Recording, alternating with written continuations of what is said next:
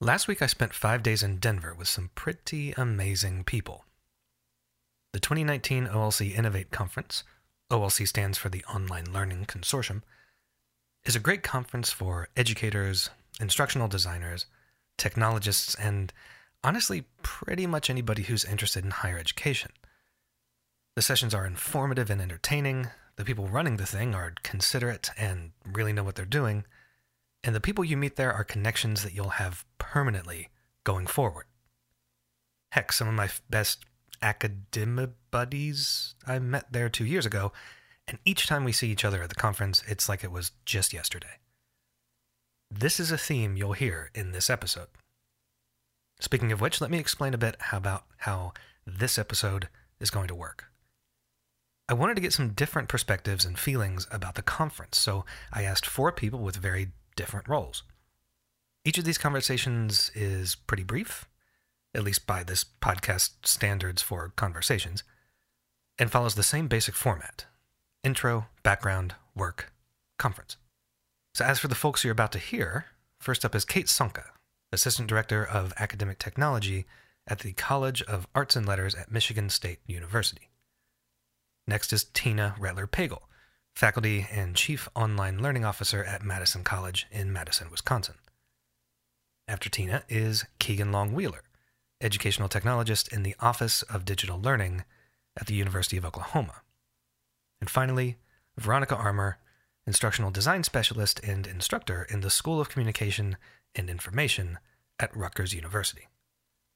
So if you're a first-time conference goer, which I know many students are, this conference is a great option. If you were just there and you want to hear these awesome folks talk, that's cool too. Enjoy.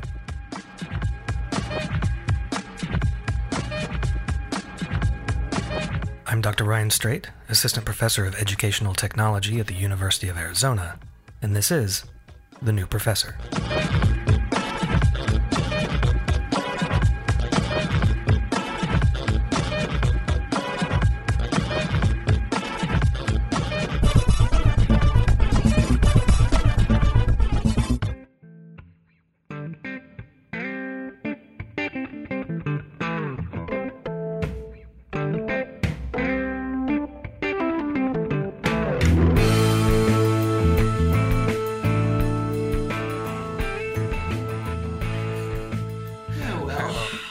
On that note, yes. How about you, just for people, because I don't like doing introductions. I feel like people should do their own. Totes. So, why don't you give us a name and a position and what you do with and for and around and because of OLC, which is how we really know each other. Yes.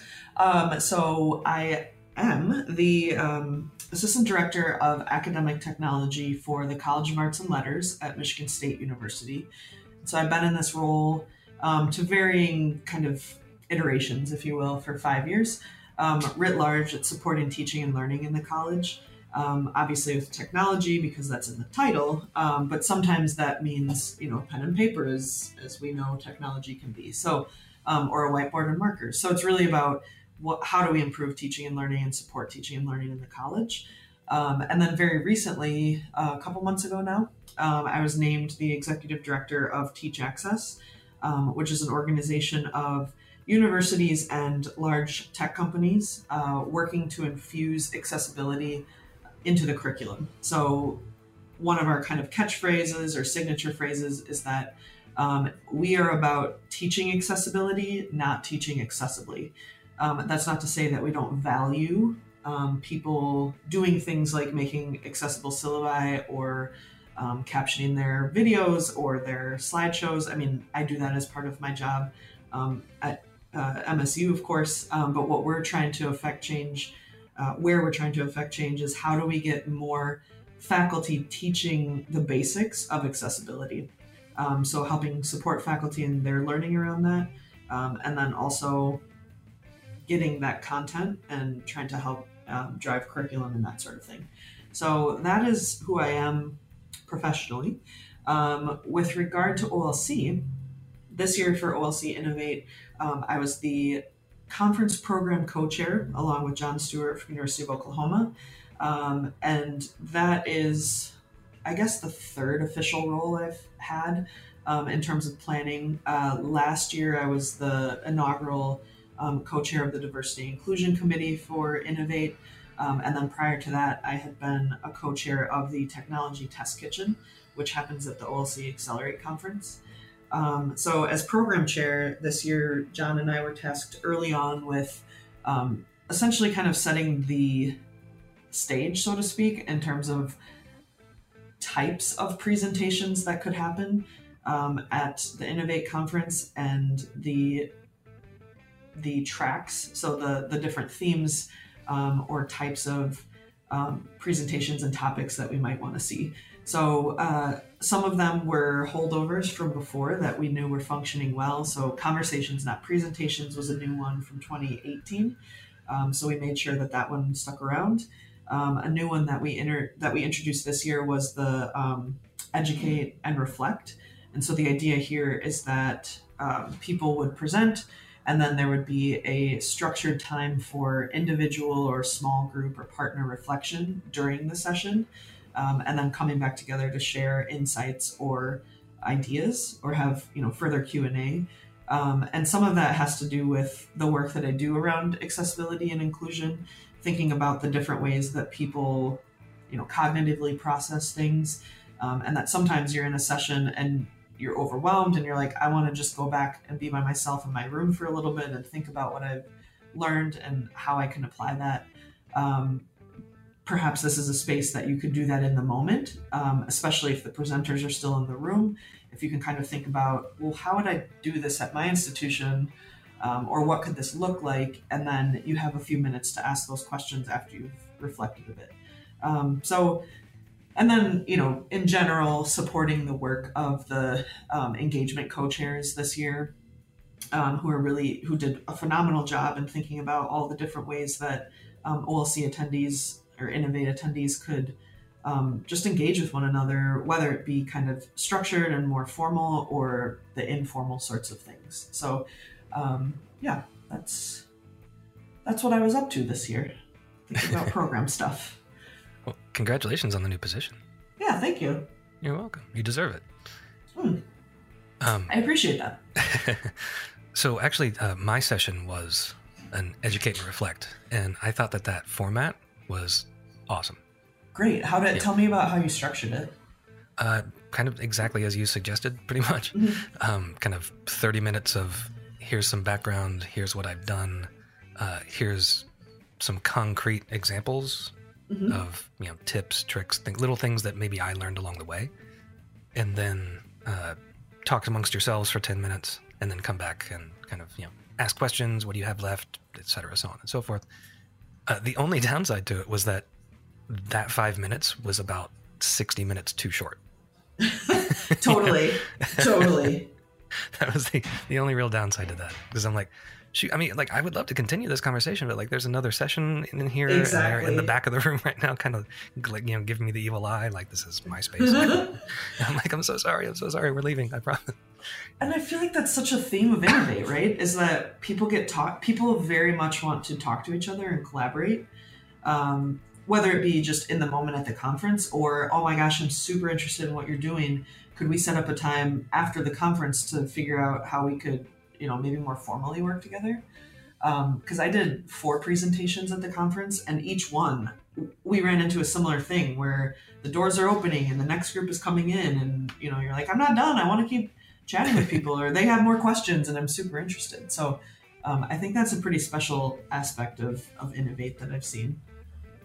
Yeah, there definitely is that kind of sense of community. Like the very first morning when we did the kind of OLC live introduction kind of thing that we did. Yeah.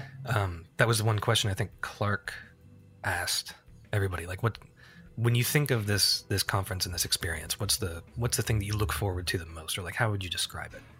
And I think I said something like, it feels like a family reunion. Yeah, totally. You won't see somebody for like 2 years, and then you come to the same place and hang out, and it's like there was never that break. Right. And or I think, I'm trying to think how many people. I want to say at least 3, probably more, maybe up to half a dozen or so, people that we have interacted regularly virtually through Twitter or, I mean, honestly, I think you and myself, I mean, we've done a lot through Squad Goals Network, but I don't know that we've ever actually physically been in the same place at the same time. And so there was some of that too, of like, oh, hey, we follow each other on Twitter and we've had conversations before and it's good to meet you in person. And so there's that element also of kind of the family reunion of, oh my gosh, you are a real person and you exist and let's talk. Yeah, that's I tried to say that to everybody, and by everybody I mean the few hundred people that follow me on Twitter and probably don't read them. But like, I said, hey, I'm going to be there. I'm really bad with matching names and avatars to people. Like, if you see me and you recognize me, please come and say hi. Yeah, right. Like, that's exactly it. I'm so bad at that. Like, I'm not going to remember. Yeah, but I think that's a very forgiving place, I think. Yeah. Everybody seems to understand that we're all kind of beginners in a way. That we're all kind of navigating the same space, and some people are doing it a little differently, and we really kind of thrive on that, it feels like. Exactly. I agree with you. So what was, like, if you had to pick one thing about the conference, or maybe just maybe not even the conference itself, but like the whole experience from, say, Monday through Friday. Oh, one thing. If you had to pick one thing, what was it? What was your favorite one? You can't pick the cake. My one thing. That's tough. I guess while you're thinking, I should clarify to anybody that heard that. And it was Kate's birthday during the conference, and she got a gigantic sheet cake with a unicorn on it, and shared it with everybody, and it was truly magical. I mean, come on, Costco sheet cakes. You can't go wrong with that. Yes. I know. See, now I'm like, that was one of the ones I wanted to say, but I'm like, well, that's not really specific to the conference. I will say I was excited about the increase or the uptick, if you will, in conversations around accessibility. Of course, as I previously mentioned, that's an area that I occupy a lot, or think about a lot, I should say. And I feel like even from last year's Innovate conference, there were so many more interesting sessions that were talking about accessibility. Unfortunately, I couldn't get to a lot of them just with some of the other responsibilities I had, but it seemed like it was a lot more. It was less kind of a novelty and more of a, oh yeah, that's just another cool thing that we're doing over here. So I was really excited to see that. I would say each of the sessions that I did, of course, the 4 of them were around accessibility. I mean, we had a good turnout in each of them. So that was good to see. I was happy to see that. Well, yeah, that's maybe it was you. I remember seeing something yesterday or the day before about, it was on Twitter, of course, that accessibility should be looked at not as a set of confines. Yeah, that was me. Was that you? Okay. Because yeah. I loved that when I read that. And yeah. It's one of those tweets that just kind of flies through and you go, oh, and then you lose it. Totally. But I love that. So what did you say there? Because I thought it was fantastic. That is great. Let me see if I can pull it up while we're chatting, but I'll give you kind of the background on why I tweeted that yesterday. So as I said, I work out of the College of Arts and Letters, which is the College of Arts and Humanities here on campus. And so we have the Department of Theater. And I was meeting with one of our theater faculty who's teaching an online dance course this summer. And it's part of our general arts and humanities. So it's not a theater course, it's our integrative arts and humanities course. And so he had been in a workshop that I was running with a colleague around online teaching in general, people who are new to it perhaps, and some things to get them started. And of course I brought up accessibility, and then he had questions because what he would be doing is demonstrating dances and instructing on how to do those, and then students learn how to do those and then record themselves and send it back to him. And so obviously there were some questions there around how do we make this accessible. And so we had met yesterday to talk about different ways we could do that. And so I really, from him, he was viewing it as, oh yeah, I totally want to make sure that this course is accessible for students and that we can find ways to make sure all students can be successful. And so the tweet that I sent out yesterday, I found it, is rather than view accessibility as a limiting factor in course design, I encourage you to reframe this narrative and instead use it as a way to be really creative in your teaching practice. And then hashtag pedagogically creative and infusing the A11Y into the pedagogically part of it, which is the shorthand for accessibility on Twitter and other social platforms. But yeah, it was just a moment, and I'm not the first person to have these thoughts either, but really thinking about people like to be, most faculty, I would say, enjoy being creative around how they can teach. And so why not view accessibility as yet another way that you can think about how do I reach more students and how do I create a learning environment that is exciting for everybody and can include everybody.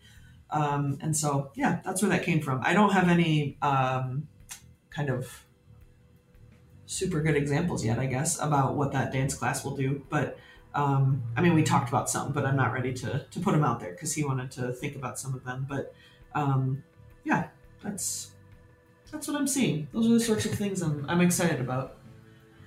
Yeah, and I sometimes worry that some faculty, and to be honest, sometimes myself included, because, you get buried from time to time.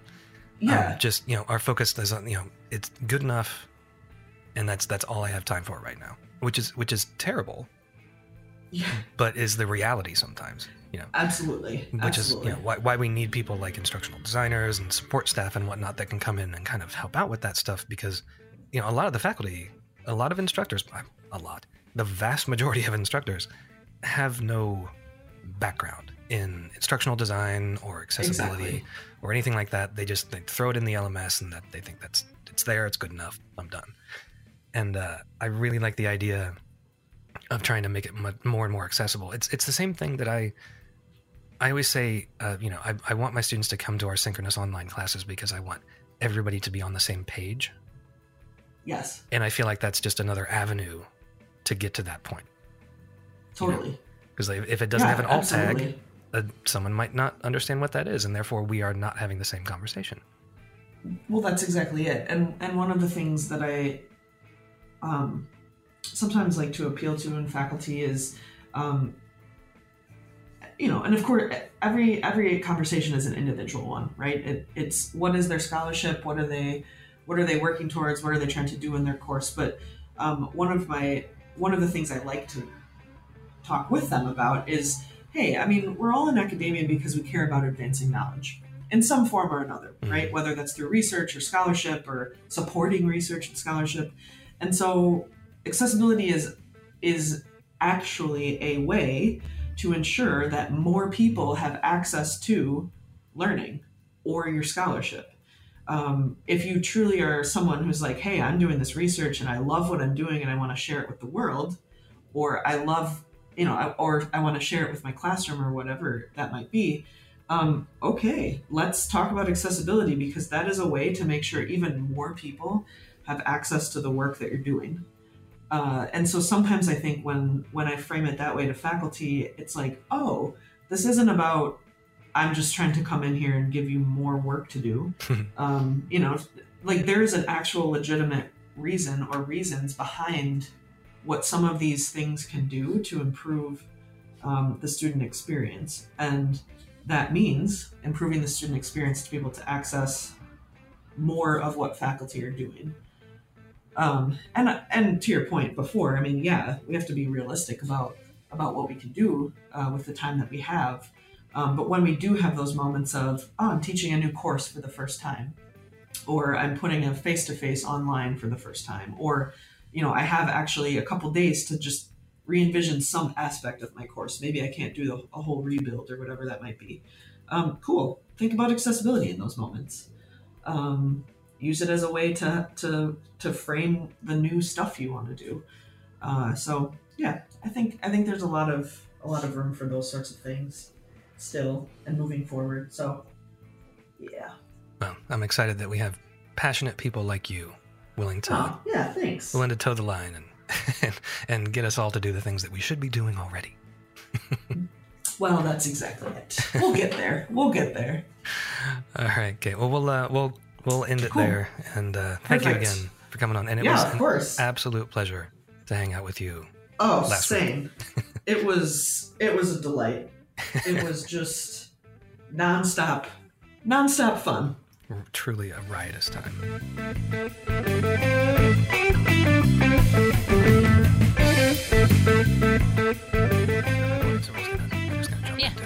So I don't typically like to do an introduction for anybody. I'd rather hear them introduce themselves. So if you wouldn't mind, Tina. I don't mind. Hi, this is Tina Rettler-Pagel. I'm a full-time faculty member at Madison College in Madison, Wisconsin, where in April it is officially going to snow today. So many people around here aren't happy. But at Madison College, while I'm also a faculty member, I serve as our college's chief online learning officer. So that means I get to dabble in and advocate for online students and online faculty and just online teaching and learning in general, and just really be both the cheerleader and the voice and just whatever's needed to kind of help our faculty and students be successful in those endeavors. That's wonderful. So how did you get involved with OLC? I started going, so I came to Madison College about 12 years ago, and I started, our college is probably similar to many colleges around the country where we kind of sometimes struggle to have singular or kind of like strategic oversight about online teaching and learning. I know that we're not alone in that. And so we had many pockets of people around the college working on online, including me. And so I was trying to find people to connect with and learn more about online teaching and learning and just kind of have that network, that sometimes we're all looking for. And so back then it was Sloan C, obviously. And so then I just started going to the conferences and slowly but surely meeting people and networking with people, and it kind of became a new home for professionally for me, just because it fits well with what I'm, what I do in my job, and just so many of the people there have similar concerns, needs, professional development, kind of, things that we're all kind of concerned about and care about, and so it just kind of became the go-to conference for me, and at this point. And you. You are known for many wonderful things, I will say that. But one of the things that I think a lot of people get super excited about is Tina swag. Yes. Which I have got hanging on my wall. Nice. So for the people that don't know, Tina is one of the most thoughtful people out there. And brings little tokens and things to the conference to kind of hand out.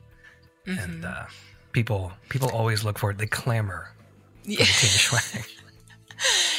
Ryan, I found that, and it's just something I do. There's no expectations of getting anything in return at all. And for people that are wondering, it's typically just little more tokeny kind of things. It's usually things that I make, not always, but so with this past conference, it was actually bottle caps that had different sayings and pictures and words on them depended on, and that kind of spoke to people depending on what they needed. Some was snarky, some was positive and influential. It just depended. And I found that swag stuff is really a good way to just bring people together. It's just about extending and expressing kindness. And it really honestly brings people in from the fringe that may not always engage. And I think that's just one of the powers of it, because a conference, and for anybody that's not been to OLC or a major conference around the country or internationally, it can sometimes be really hard to break into either a group of people that already is pretty established and know each other, or just to break in at all, especially if you're somebody that's not your jam. That's not something that you really like to do, meaning like mingling with people, getting to know people you don't really know. And so it can just kind of, for me, I found that it really opens the doors for people that kind of are on the outside looking in. And I love that piece of it. I love that they just get to, it feels really good to be a part of it. And I found that to be one of the best strengths of just bringing Tina swag. And it makes me think, I don't know why, I guess because of what you just said, but there's in England and maybe other places, there's the Christmas crackers that you, like, two people grab each side of it and they pull it and it goes pop, and there's usually like a joke on the inside of it. The joke is always really, really bad, but purposefully bad. Yeah. Right? So it serves that purpose. Apparently, it serves that same kind of thing, where people can kind of come together and the joke is the target. Right. Right. Yeah, I found that a lot of times people are. Go ahead. Oh no, go. I found that people are often. Then they're running around at the conference, like, especially if there are things with sayings or pictures, they're trying to see what other people chose. And it's really almost a window into people's, who they are in some ways. And I love that piece again, because it's very, both private and public, depending on how people choose to display the Tina swag that they get. But I just, it's brought a lot of people together. It's just it's definitely a conference like discussion, and it's fun and it's funny. And I will always continue it as long as I go to OLC conferences. I'll keep bringing it back. It's different every time. Although this time around, the bottle caps were it was a pretty like big deal. People thought this was maybe one of the best ones. So we might have to repeat this one. I don't know. We'll see. you have my vote for repeating that, for sure. And yeah, so that is a good point. So people will see those, and it doesn't matter what the title is on the name tag, because we typically would have it hanging on our lanyards. Yes. And so you would go over to read that, and it doesn't mean, it doesn't matter where the person is from or what level they're, for the provost or a brand new grad student, it didn't matter. Yep. So it was a great leveler, I think. Yes. And which kind of brings me to the next thing that I wanted to hear you talk about, which is something that you presented on, and I thought was a phenomenal conversation that was had at the conference, which is something you're interested in, and I am as well. But the imposter syndrome. Right.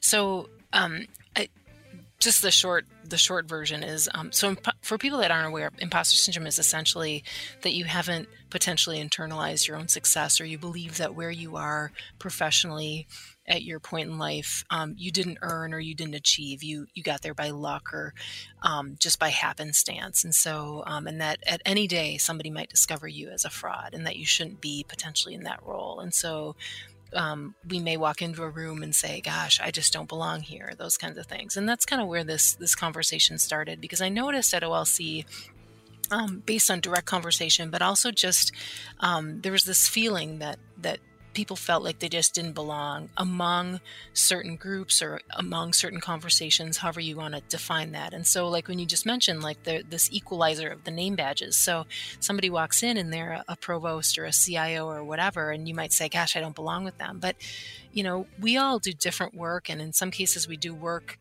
across the spectrum that is parallel and similar regardless of our titles. And so I just wanted to start having conversations about that, because it's pretty crippling professionally when you feel like you can't compete or don't measure up, or you're comparing yourself by this unknown or sometimes really unfair standard against people. Then you feel like you don't belong. And so it's kind of another goal of mine to continue to bring that imposter syndrome conversation to OLC events. And so far, I mean, they were Accelerate last fall, Innovate this spring. Certainly one will be proposed again for Accelerate in the fall of 19, this coming fall.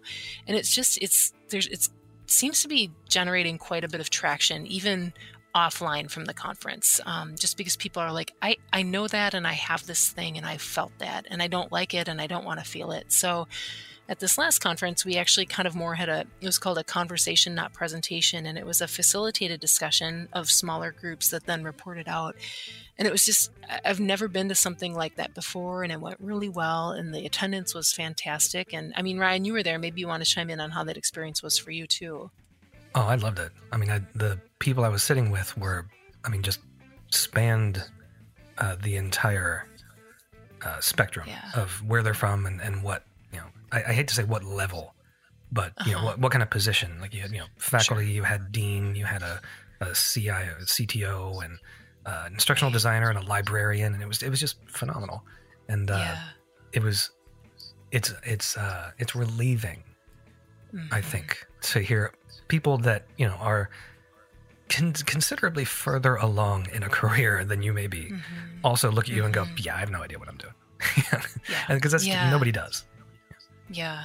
And, even like new career professionals or people that have just switched jobs or wherever they might be on that professional spectrum, it's important to know that you aren't alone and that everybody has felt that or feels it or continues to feel it no matter where they are at any point. And so I'm trying to spread this message, just you belong here at the conference or wherever you define that space to be.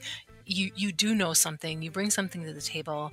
And I've just started to dip my toe a little more into looking at imposter syndrome and students and how that impacts students, both in the classroom, but even as they progress into their first professional careers. Because there's some really interesting findings so far, and I'm working on my doctorate right now, and I'm dabbling to see if that will be where my dissertation takes me, but we'll see. There's certainly some high interest there, and that's part of getting your dissertation done, right? Is really being interested in your topic enough to want to do it for a while, right?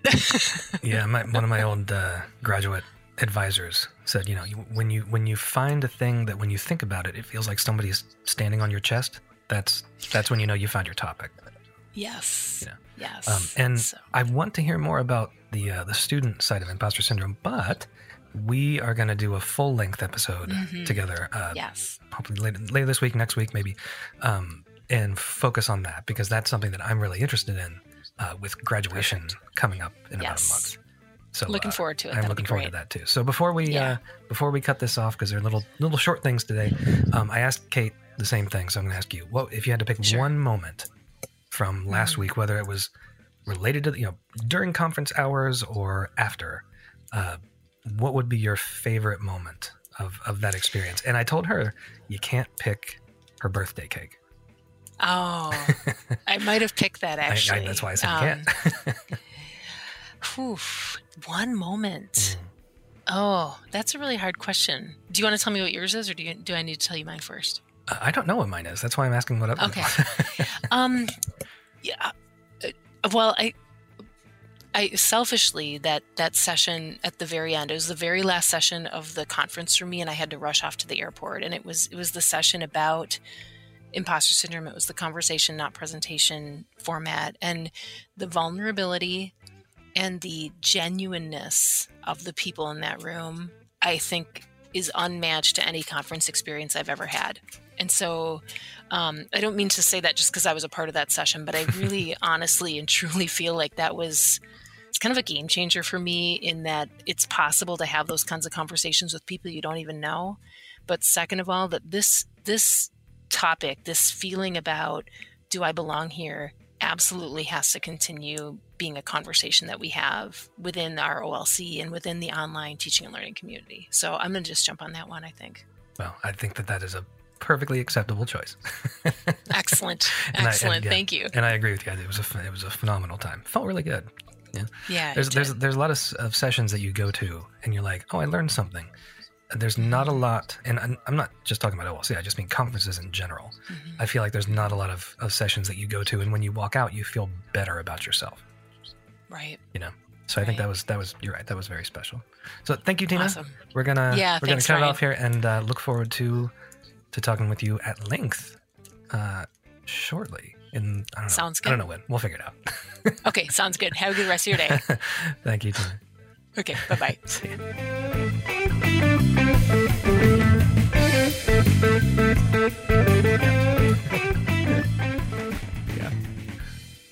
So essentially, I really hate doing introductions for people, so I'd rather have them do it. So why don't you say who you are, where you're from, what you do, and maybe what brought us together, because it's OLC. Yeah. Right.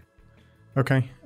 So, hey everybody, my name is Keegan Long-Wheeler. I'm an educational technologist at the University of Oklahoma, which just means that I get to work with faculty on their fun and exciting tech projects, anything from iPads in the classroom to blogging to, just about anything you can think of tech-wise. I also support many of our online programs and different things like that as well.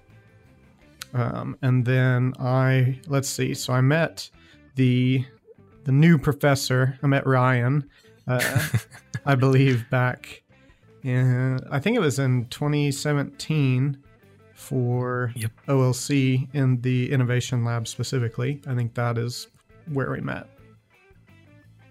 Yeah, good old times in New Orleans. Oh yeah, that's for sure. From what we remember, anyway.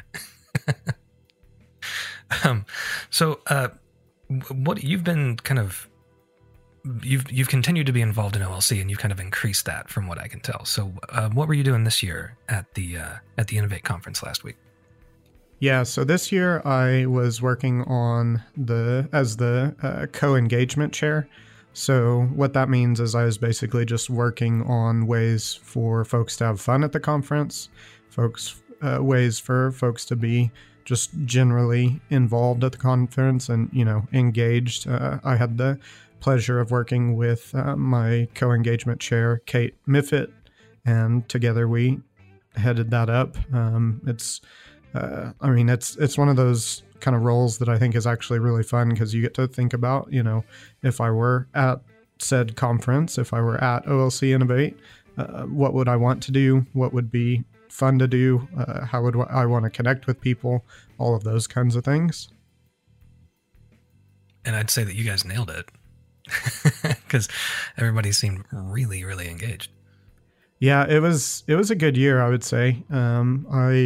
I think everything went off without a hitch in terms of, in our world at least. And I don't know, I had a lot of fun going out and hanging out and just doing everything from dressing up as a hedgehog to going out on the town and, all those things. So it was good. It was good fun. Love it. Yeah, and one thing that I know people were really, really, I don't even know what the right word is. I don't want to say engaged by because I feel like we just said that, but that people really appreciated and really maybe were surprised by how much they enjoyed it was the sneaky cards. Oh yeah, so that was actually that was kind of a fun idea that I'd been given by Chris. Ooh, I'll have to see if I can recall her last name.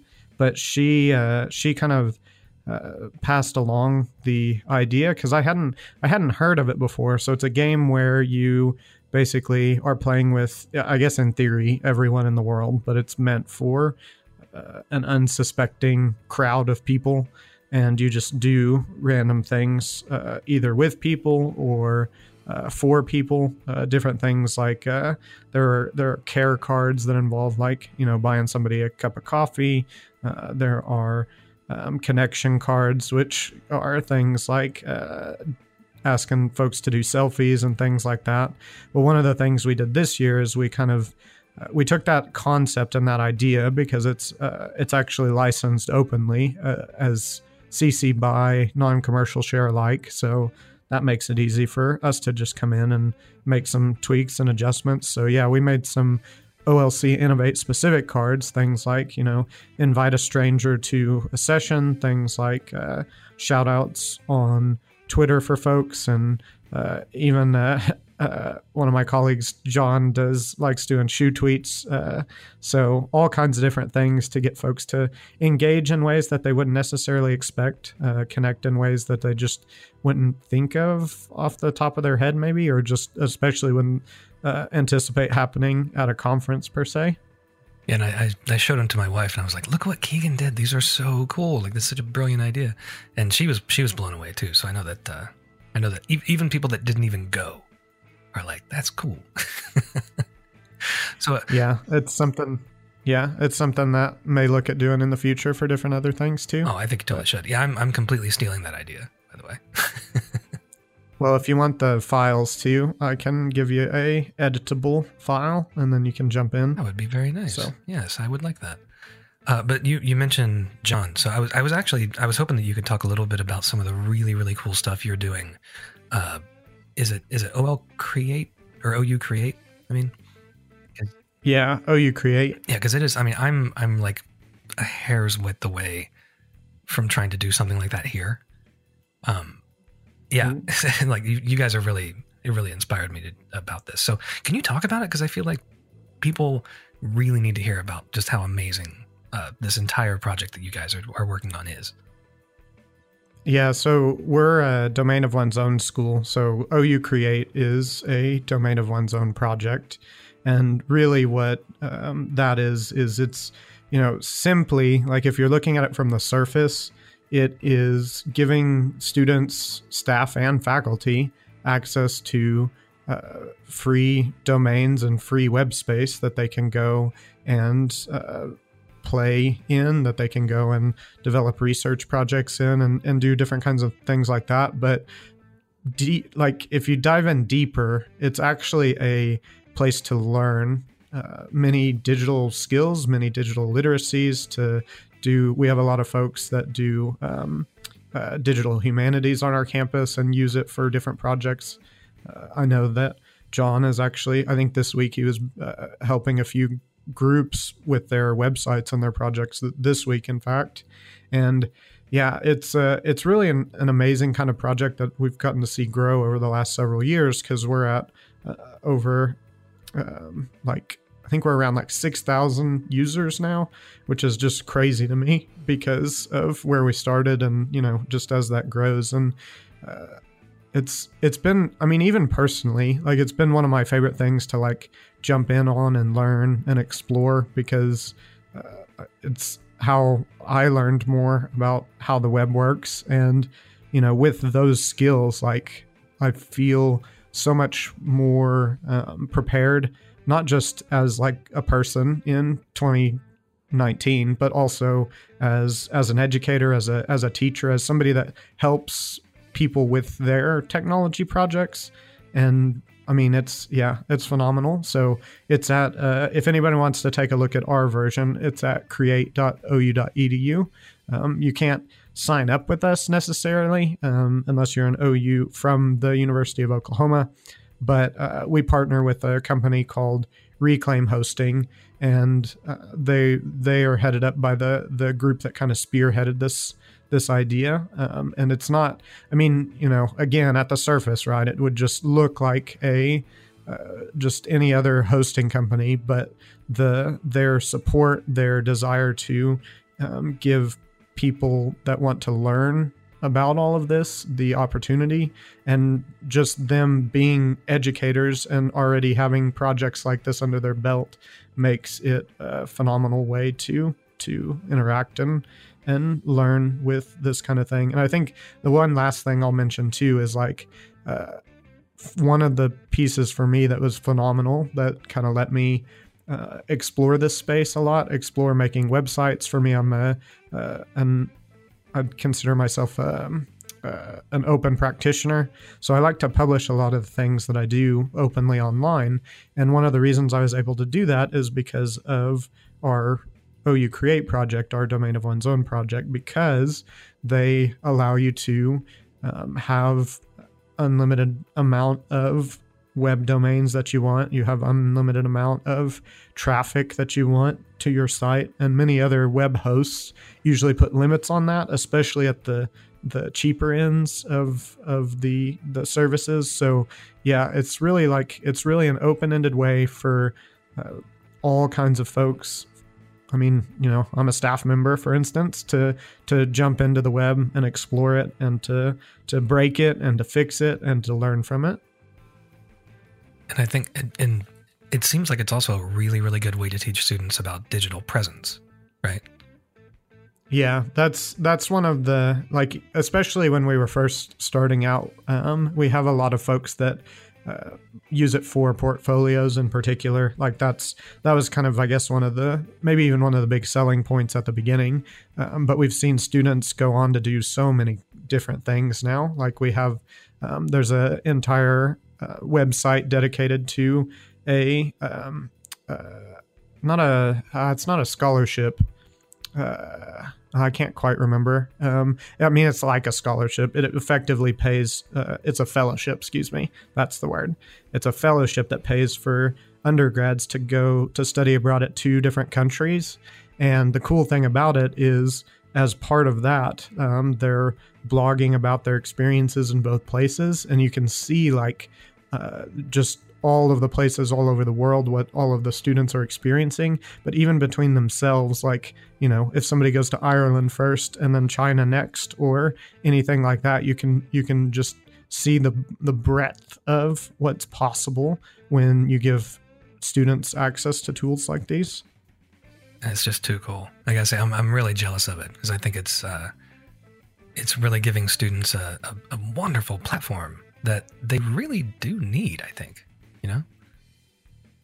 Yeah. I mean, you know, they have all of these places physically around the university that they can work on different things, but being able to give them the digital tool set, the digital playground to also jump into those practices, those experiences, I think is phenomenal, and something that we should all be doing as educators. Could not agree more. So Keegan, I asked Kate this and I asked Tina this, so I'm going to ask you the same thing. Because we're gonna keep this. We're trying to keep it a little short today because we're doing a kind of a rapid fire thing. So, if you had to pick one moment from last week, whether it was a portion of the conference or something that happened around it or because of it or whatever you think, what would be kind of your favorite thing? And the only caveat is you can't choose Kate's cake. Okay. Oh. That makes it harder then. That's exactly what they both said. Yeah. So I'm struggling because I have two. And I think probably the first one is I had a conversation with Laura Taub and Sundi Richards in the Innovation Studio.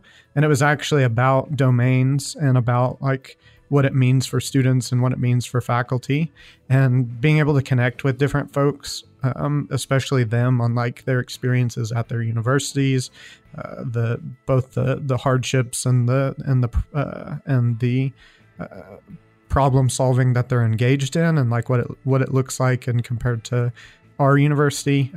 One thing that we do is we run something called the Creaties, where we have like a showcase where folks will submit their websites or recommend other people's projects and websites to really like bring out what the biggest projects and the biggest things that arise over the years. And it was fun to talk to them about that project too, especially since they're working and thinking about doing some of those things and what it would mean to have one that is larger than just for one university, one that's for many different groups. So that's probably going to take the cake, as it were. Nicely done. So, but I definitely liked wearing a hedgehog onesie. That's hard to beat. So that may have to come in at number 2. So and if there's a picture of that somewhere, I will link to it in the show notes. Okay. Yeah. The only one I saw was a picture of John taking a picture of me. It was Tom Evans, I think, has a picture of John taking a picture of me, but I'm sure somebody else has one. Oh, I'm sure. All right, Keegan. Well, thank you for jumping on the pod. And, just like every year, this is, of course, the year of Keegan.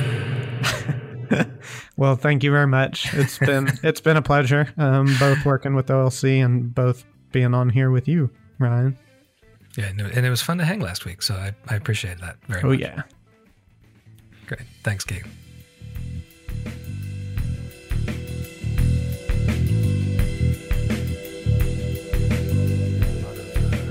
A lot of interesting folks on here, and I appreciate you jumping on. So I hate doing introductions for people because I'm always afraid I'm going to get something wrong. So why don't you go ahead, tell us who you are, where you are, what you do, and what brought you to Denver last week.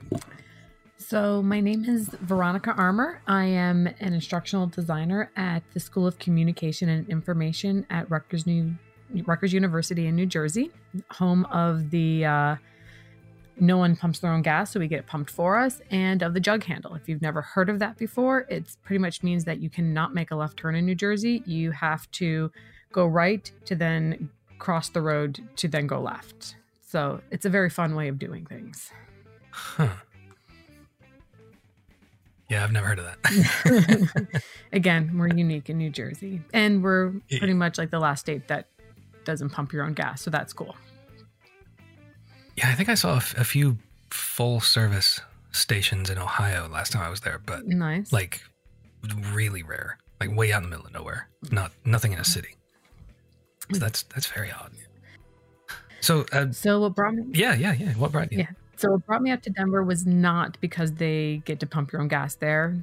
I can go to New York for that. But I came out for OLC. I started going in 2017 and got hooked. And it's kind of the one conference I intend to go to every single year. Part of me thinks that I should branch out more and use budget money, for other conferences, but I can't seem to see myself not coming to OLC Innovate. I just have so much fun going there. I love the community, and it's just something that I pretty much use to recharge myself every year for instructional design.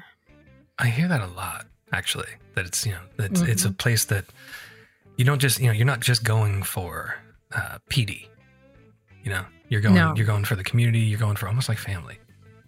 Yeah. And I know Ben has told his story a couple times of how he came by himself the first year that he came to OLC. And I have to say, my story was very similar in 2017. I kind of came alone. I can't say I came completely alone. I had a co-presenter because we were presenting something. And also my husband came with me as well because it was in New Orleans, and who passes up a trip to New Orleans? But when I first got there, my co-presenter wasn't there yet. And I was just like, this is so big. I don't know anybody. I feel completely out of my comfort zone in terms of not knowing anybody and just wanting to talk to people. And so I just, I think probably the first person I saw, I was just like, they look nice. So I decided to throw myself out there and start a conversation, and they were welcoming and just spiraled from there. And a lot of the people that I met that first year were from the MSU hub. And I thought they were great. I thought they were doing great projects, and I wanted to be one of them. I felt like their groupie that first year. And actually I felt like that in 2018, because when I went back, I was going, I can't wait to see them again, and talk to them, because just so interesting to hear what they're doing. But what if they don't remember me? Or what if I wasn't, that interesting to them? But when I saw them at the conference, it was kind of like me, meeting up with old friends again. And then the same thing happened this year. And in talking to one of them, they were mentioning how when talking to a colleague who was coming to OLC for the first time, and they said, oh yeah, we're going to get to see our friend Veronica. And they're like, oh, who's that? And she's like, well, she's kind of like our camp friend, that person that you see once a year that you don't really talk to that much necessarily outside of it. But when you see him again, it's like nothing has changed. And I was like, yes, that's exactly how I feel too. And so I'm now calling OLC my camp experience, because it's about a week long. And while I keep up with people sporadically throughout the year, it's when I see people again, I feel like no time has passed at all. That's a great analogy. Yeah, I wish I could claim it as my own, but it was Brianna Yacklin who was the one who originated it for me. Well, and very fitting, because it was, Denver's whole theme was mountains, and we had campfire stories, and even had s'mores. Yeah, so that's perfect. Well, yeah, I feel like that's a very common story.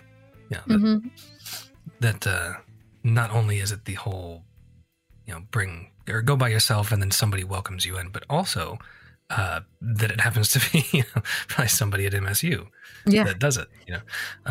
Because there are a lot of them there. Yeah, well, we were kind of joking that between MSU and the University of Arizona and Oklahoma, that there was going to be like a battle royale for dominance for which university gets to claim it, because we all bring so many people.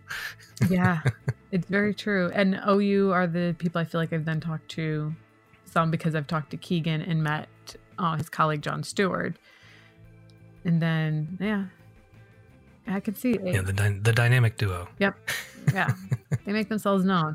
And it's sad, because when I think of all the instructional designers at Rutgers, we could really make a strong showing if I could get everybody to go. I'm not sure we could deal with another faction. I think the Gaylord might not be big enough for all of us. We're a fun group. We're just there for fun. Oh, I have no doubt. So did you present anything this year, or were you just like strictly attending?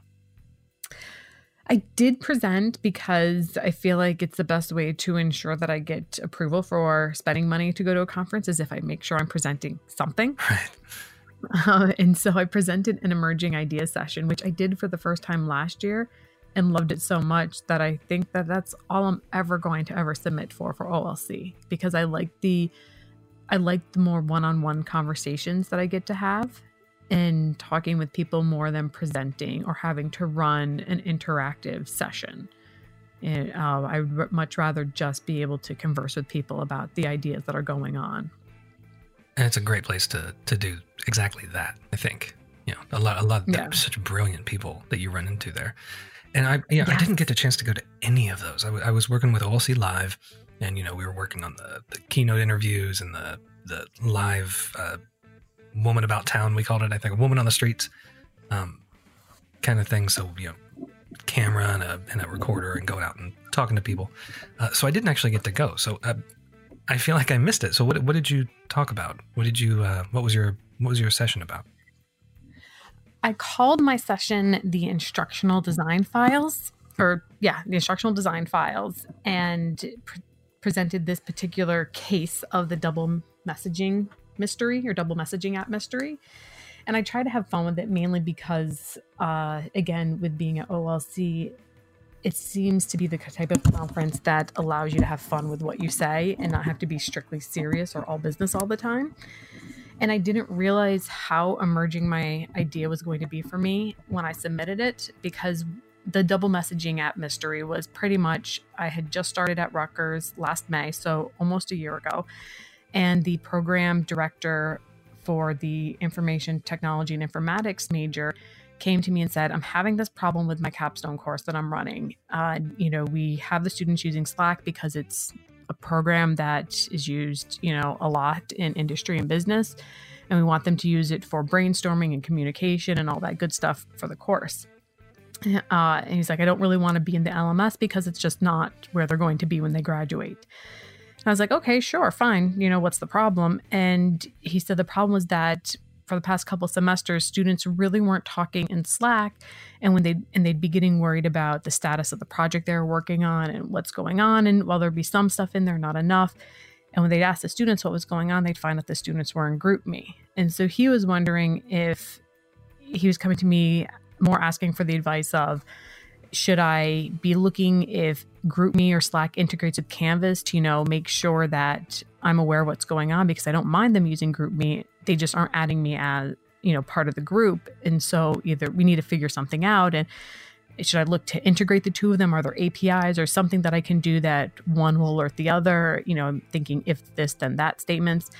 And I've been wanting to get into more user experience research and design. So I said, well, let's hold off on a technology solution and let's figure out why students are in GroupMe instead of Slack and see what happens. But then I also asked, I go, are you telling students that they have to use Slack, or that if they're going to use GroupMe to add you to the group? And he's like, well, it's really just starting to occur as a problem. So, I've told them, but, we'll see. And when I started working with them in the fall, students again, used GroupMe, but this time they added all the instructors to the GroupMe account. So we really didn't have the same problem in the fall that I was supposed to investigate about the double messaging app.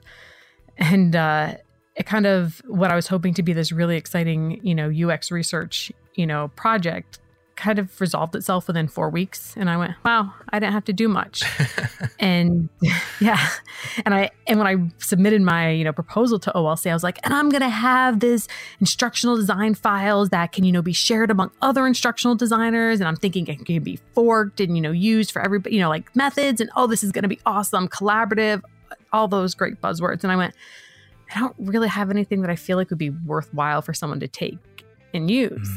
And then I got thinking like, well, I got accepted to present. What can I can tell them I no longer want to present. That's always an option. But I'm like, what can I take from this situation? So I kept myself presenting because I wanted to force myself to see what could I what could I take from that experience and, build on it. And I realized that I still want to build in some instructional design files and cases and doing that. But I realized it's no longer for me to share with other people to fork, but more of like building my own portfolio to help me talk to my faculty, that are still only a year in with, and being able to articulate what I can bring to them and help them with their projects or their course design or what else they need in that UX, methods that I can bring to them. And so I got really excited about that and going, I'm still looking to do, what I originally set out to do, but just more at a personal level than at a grander scheme, which was interesting to me to figure that out. And the whole idea of like the instructional design files and making this a mystery or cases stems from my love of Nancy Drew files and the book, The Mixed Up Files of Mrs. Baisley Frankweiler, that I read as a tween and teenage, person, and just loved those. And so I, again, just trying to bring a bit of whimsy to the idea. Well, I very much approve of the inspiration, and that's interesting that it went that way with that class. Yeah, it worked out well. It was one of those things where perfect for the, instructor and the students. Everybody was on the same page. And then this semester, with a new cohort of capstone students coming through, they're not even using GroupMe at all. They're completely using Slack. So it's, again, one of those things where a lot of it was based on the students. I found out a little bit why students were gravitating towards GroupMe, and it seemed a lot of usability. The Slack app on some people's mobile phones just never got working correctly. So if they wanted to be part of the conversation, they'd have to log into their computer, and that wasn't always easy. So in order for everybody to be included in the conversation at all times, GroupMe was the easier one to use. And then students said that, a lot of them had, not all, but a lot of them had GroupMe already on their phones because it was a required app for a previous course, Of course. Yeah. And it just amazes me how many different ways we have to communicate with people. And, it got me thinking about, as instructors, thinking about what tech we use and look to require of students, because it's just one more app on the phone. And while I thought that would be kind of a negative, most of the students are like, we don't care about adding more apps to our phones. No big deal. I was going, gosh, all that data that they're giving away now to an app they may or may not use after that project or that semester, but they might not necessarily remove it from their phone. And so I just found that interesting that they didn't seem cared. And I'm just going, but your data, keep it private.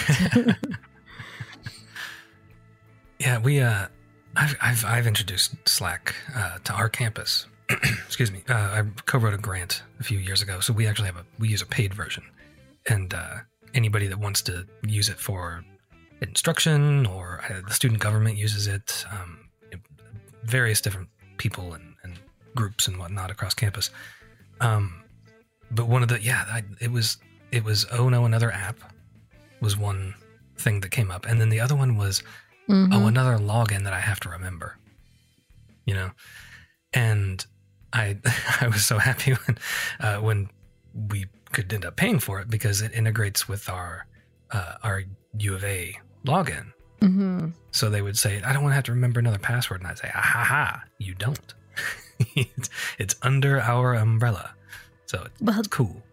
Slack is even good for that, even if it's not integrated, because if you don't remember what your login is, or even which email you used, you can just kind of pop in your email, any email address that you have, and it'll send you a link to log into any Slack groups that you belong to.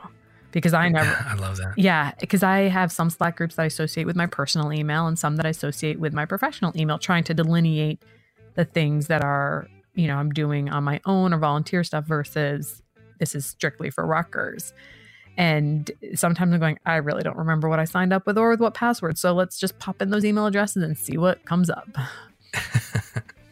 Yeah, and I found that students really have taken to it. Yeah. But I think a large part of it is the onboarding, B, the existing culture, because like nobody wants to go into a restaurant that's empty. Mm-hmm. You know what I mean? So it needs to be active, generally speaking, for students to feel like, oh yeah, I can jump in here, no problem. Yeah. At least that's what I've found, with my students.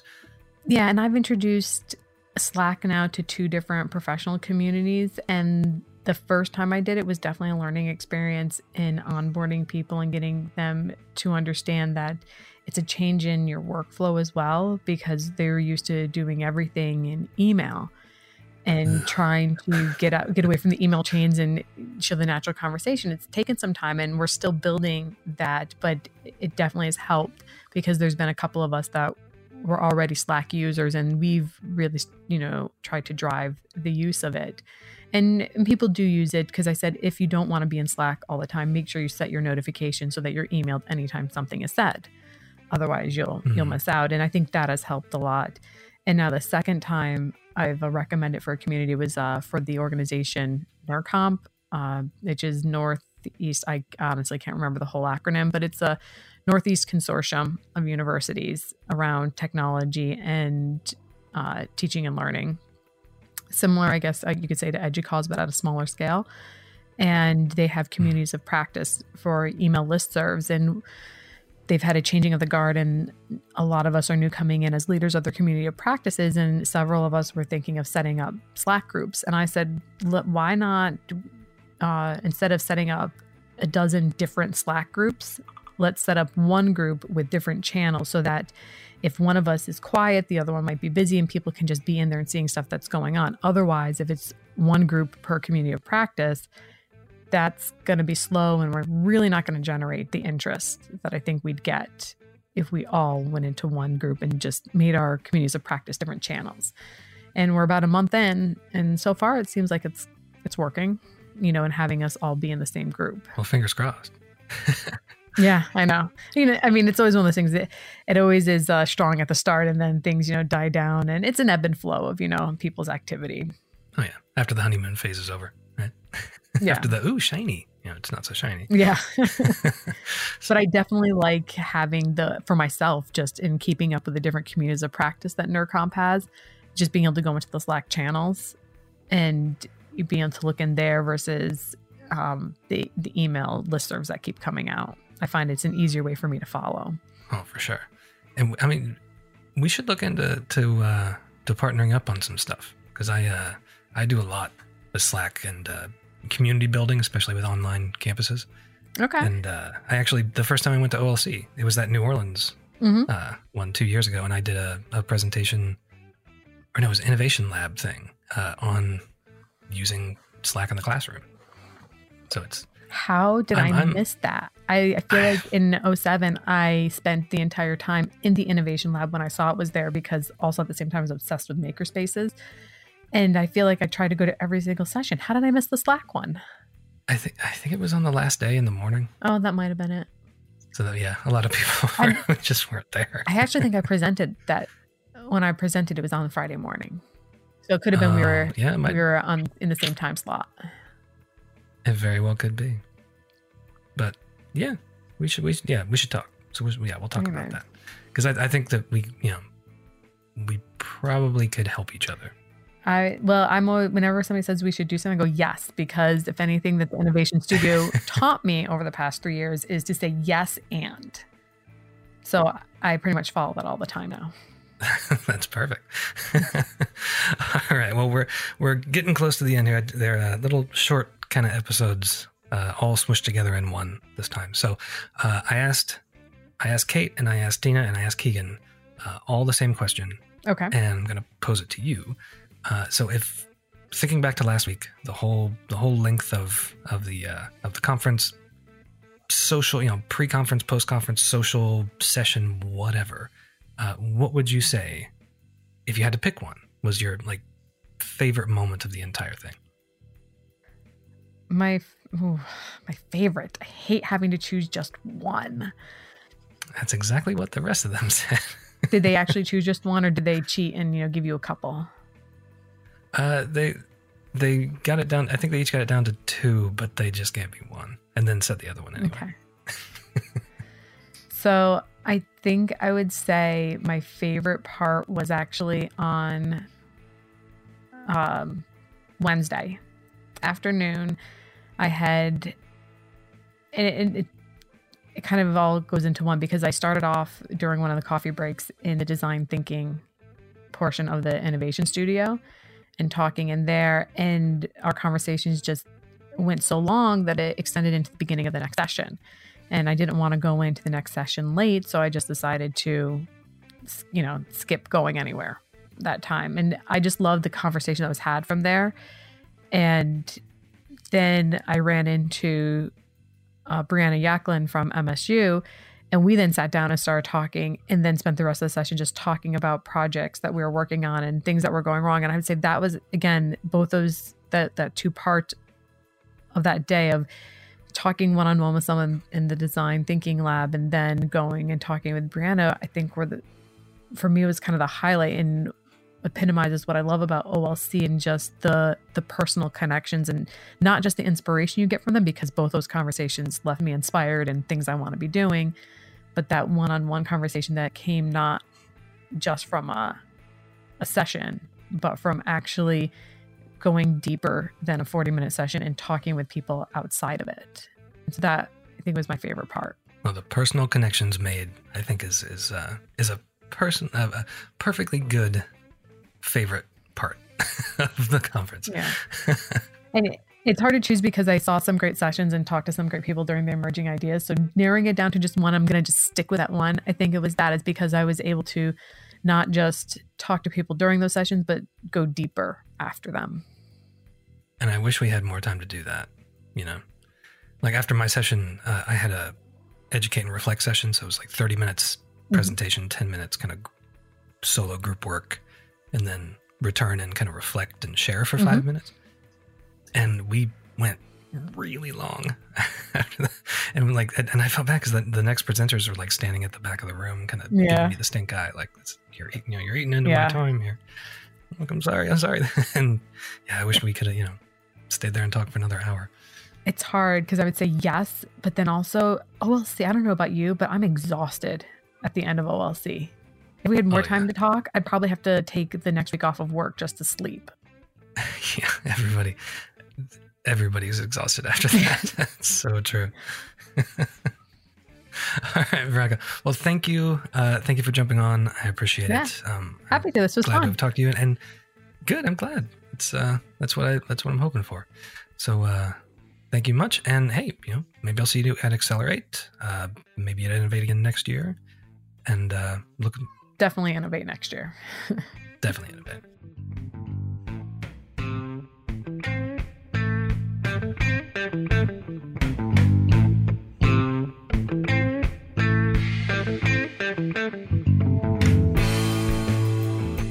Once again, thank you for listening to this little podcast thing of mine. If you found it entertaining or informative or useful, please do subscribe and rate it on the podcatcher of your choice, whether that's iTunes, Stitcher, Google Play, Spotify, or however you choose to listen. And, as usual, I would love to hear from you. You can find me on Twitter at NewProfcast, and show notes, transcripts, and more can be found on the website at thenewprofessor.com. Until next time.